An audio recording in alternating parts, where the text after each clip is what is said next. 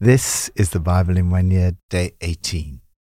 Your kingdom come. Queen Elizabeth II ruled the United Kingdom for 70 years. She was by far the longest reigning British monarch. Each year on Christmas Day, she gave a message to the nation. In her final Christmas message on the 25th December 2021, she said, "The birth of Jesus marked a new dawn with endless potential. His teachings have been handed down from generation to generation and have been the bedrock of my faith." In another recent message, she said, "Only a few acknowledged Jesus when he was born. Now billions follow him. The message of Jesus is never out of date and is needed as much as ever." The Queen of the United Kingdom was pointing to another kingdom, a kingdom that Jesus came to establish and which he will come again to rule. Jesus taught us to pray, "Your kingdom come." The kingdom of God is the rule and reign of God. From Psalm 10. Arise, Lord. Lift up your hand, O God. Do not forget the helpless. Why does the wicked man revile God? Why does he say to himself, "He won't call me to account"? But you, God, see the trouble of the afflicted. You consider their grief and take it in hand. The victims commit themselves to you. You are the helper of the fatherless. Break the arm of the wicked man. Call the evildoer to account for his wickedness that would not otherwise be found out. The Lord is king forever and ever. The nations will perish from his land. You, Lord, hear the desire of the afflicted. You encourage them and you listen to their cry, defending the fatherless and the oppressed, so that mere earthly mortals will never again strike terror. Cry out for the transformation of society. The Lord is king forever and ever. God is in ultimate control of the universe. Yet the writer also cries out to God, "Time to get up, God, get moving." He prays, in effect, that God's kingdom will come on earth. When God gets moving, the reign of terror is over. The rule of the gang lords is ended. The psalmist prays, in particular, for social justice. He prays for those who are helpless, troubled, grieving, victims, fatherless, homeless, oppressed. If you want to see God's kingdom come and society transformed, these are the people you must be concerned about. Lord, thank you that you're my King. I lift up to you those who are in need. May your kingdom come. New Testament, from Matthew 13. Listen then to what the parable of the sower means. When anyone hears the message about the kingdom and does not understand it, the evil one comes and snatches away what was sown in their heart. This is the seed sown along the path. The seed falling on rocky ground refers to someone who hears the word and at once receives it with joy. But since they have no root, they last only a short time. When trouble or persecution comes because of the word, they quickly fall away. The seed falling among the thorns refers to someone who hears the word, but the worries of this life and the deceitfulness of wealth choke the word, making it unfruitful. But the seed falling on good soil refers to someone who hears the word and understands it. This is the one who produces a crop yielding 100, 60, or 30 times what was sown. Jesus told them another parable. The kingdom of heaven is like a man who sowed good seed in his field. But while everyone was sleeping, his enemy came and sowed weeds among the wheat and went away. When the wheat sprouted and formed ears, then the weeds also appeared.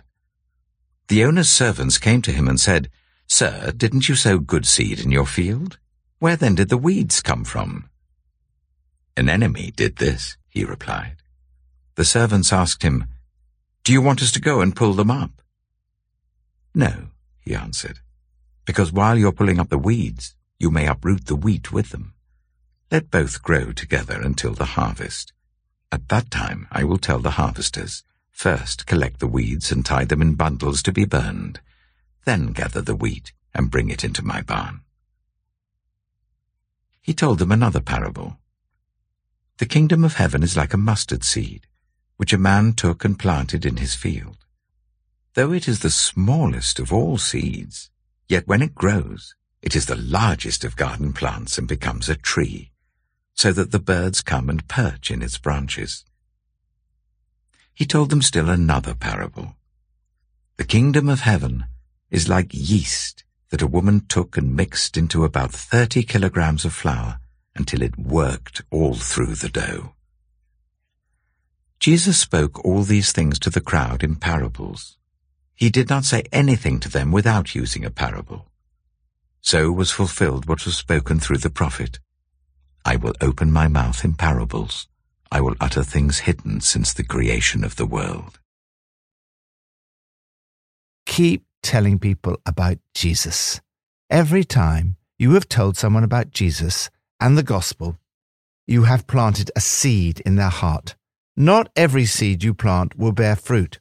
As we see in the parable of the sower, some seed never takes root. Other seed produces only temporary results. We can be drawn away from God by trouble or the worries of this life and the deceitfulness of wealth. Yet, if the seed grows well, each of these parables shows us that you can have a huge impact. The seed cast on good earth is the person who hears and takes in the news and then produces a harvest beyond their wildest dreams. When I look at the lives of some of those who did Alpha 5, 10, or 15 years ago, they have had a massive impact. Some have even started ministries that have had a global influence. Jesus tells many parables about the kingdom of God. The kingdom of heaven is Matthew's preferred form, following the regular Jewish practice of reverentially saying heaven rather than God. The kingdom is both now and not yet. Jesus' parable about the weeds tells us that there is a future aspect of the kingdom. At the moment, the wheat and the weeds grow together. One day, there will be a harvest and a judgment. When Jesus returns, the kingdom of God will come in all its fullness. Jesus goes on to say, the kingdom of heaven is like a mustard seed that a man took and planted in a field. Although it is the smallest of all seeds, yet when it grows, it is the largest of garden plants and becomes a tree, so that the birds come and perch in its branches. The image of birds in branches appears quite a few times in the Old Testament, where it symbolizes people from all nations becoming part of God's family. Jesus was reminding his listeners that the kingdom of heaven was not just for one nation, but for the whole world. There are many different types of planting. For example, one small group plants another, and it grows. Then there's church planting. What is planted is often quite small, like a mustard seed, but when planted, it grows. I look around at some of the church plants from our local church and see the huge impact they are having on the area. The birds of the air come and perch in its branches, with people coming into God's kingdom, who are as unexpected as Gentile believers were to the Jewish nation. All over the world today, we see the impact of church planting.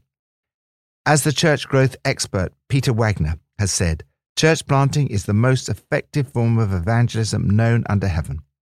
Jesus goes on to talk about the kingdom of heaven being like yeast that works its way through all the dough.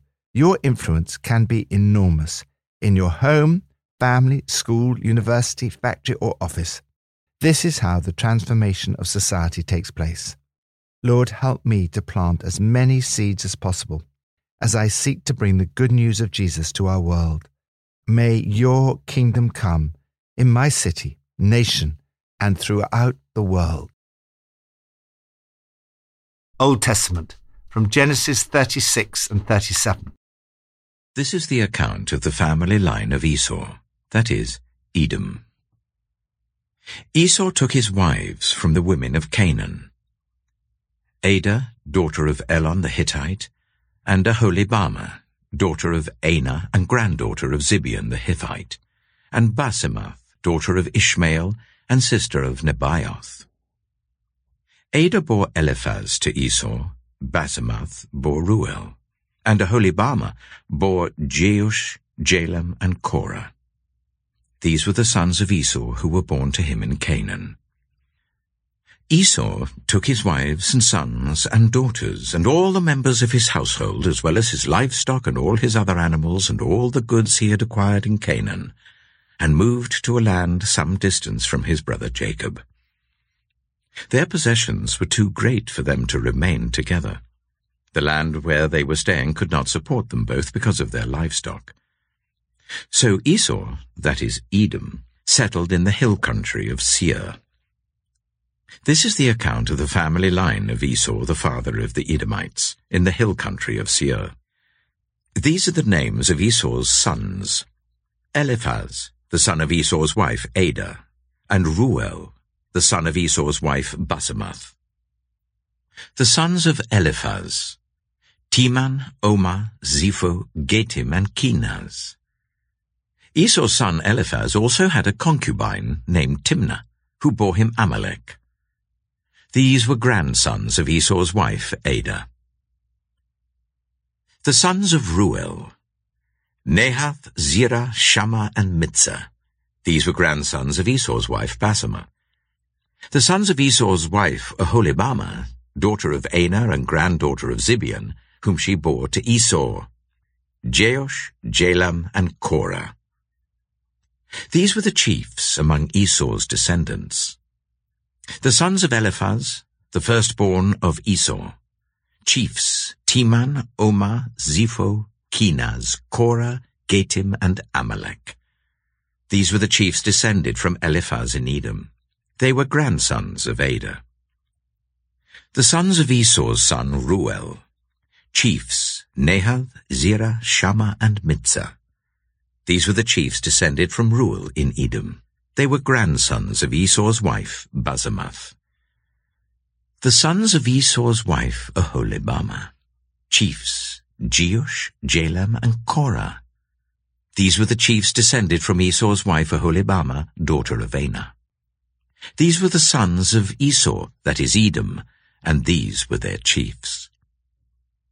These were the sons of Seir the Horite, who were living in the region: Lotan, Shobal, Zibeon, Anah, Dishon, Ezer, and Dishan.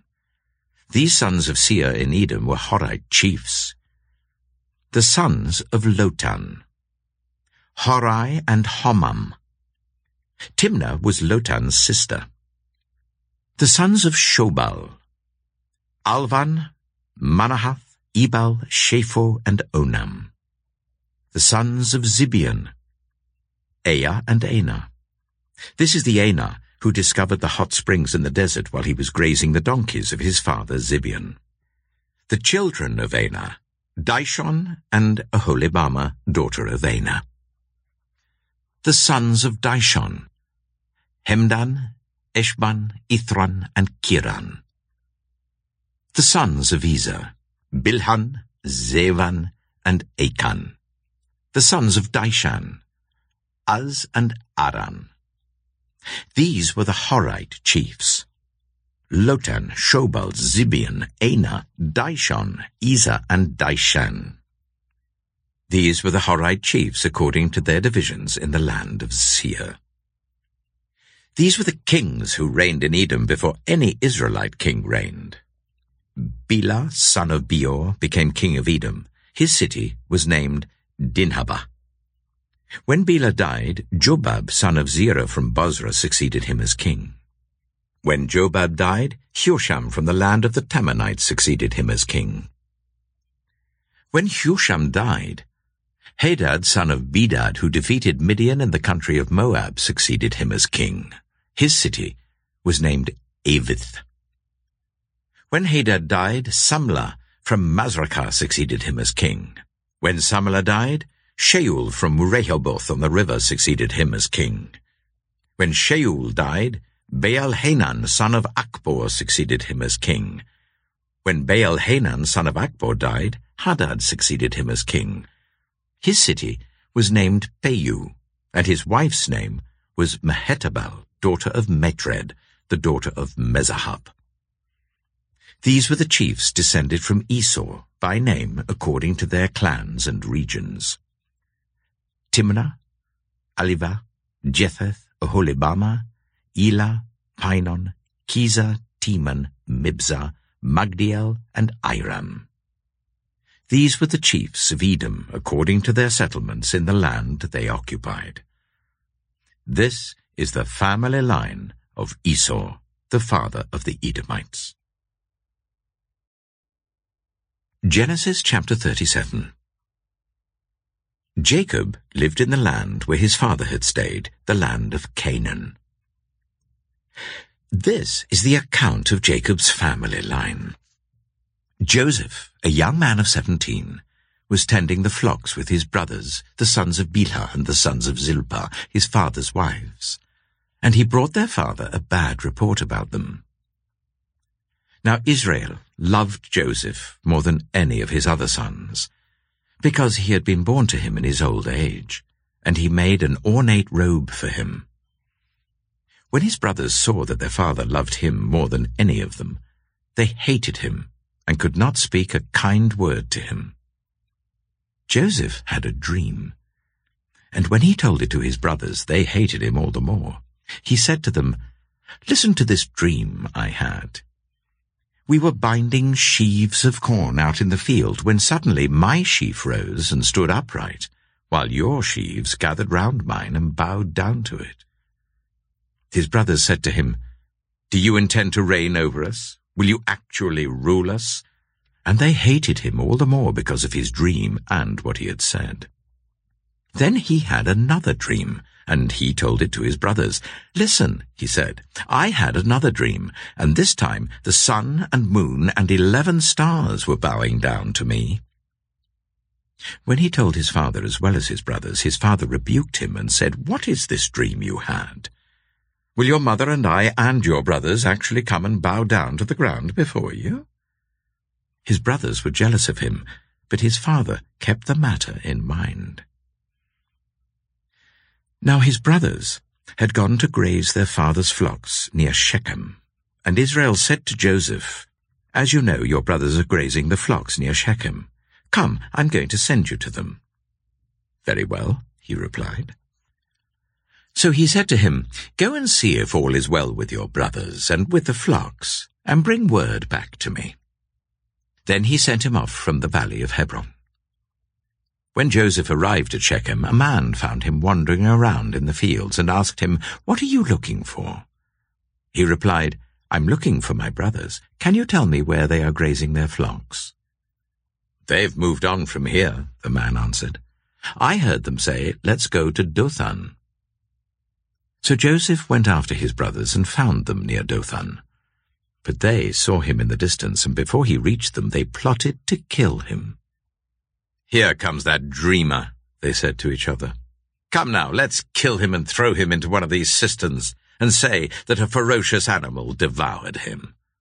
Then we'll see what comes of his dreams."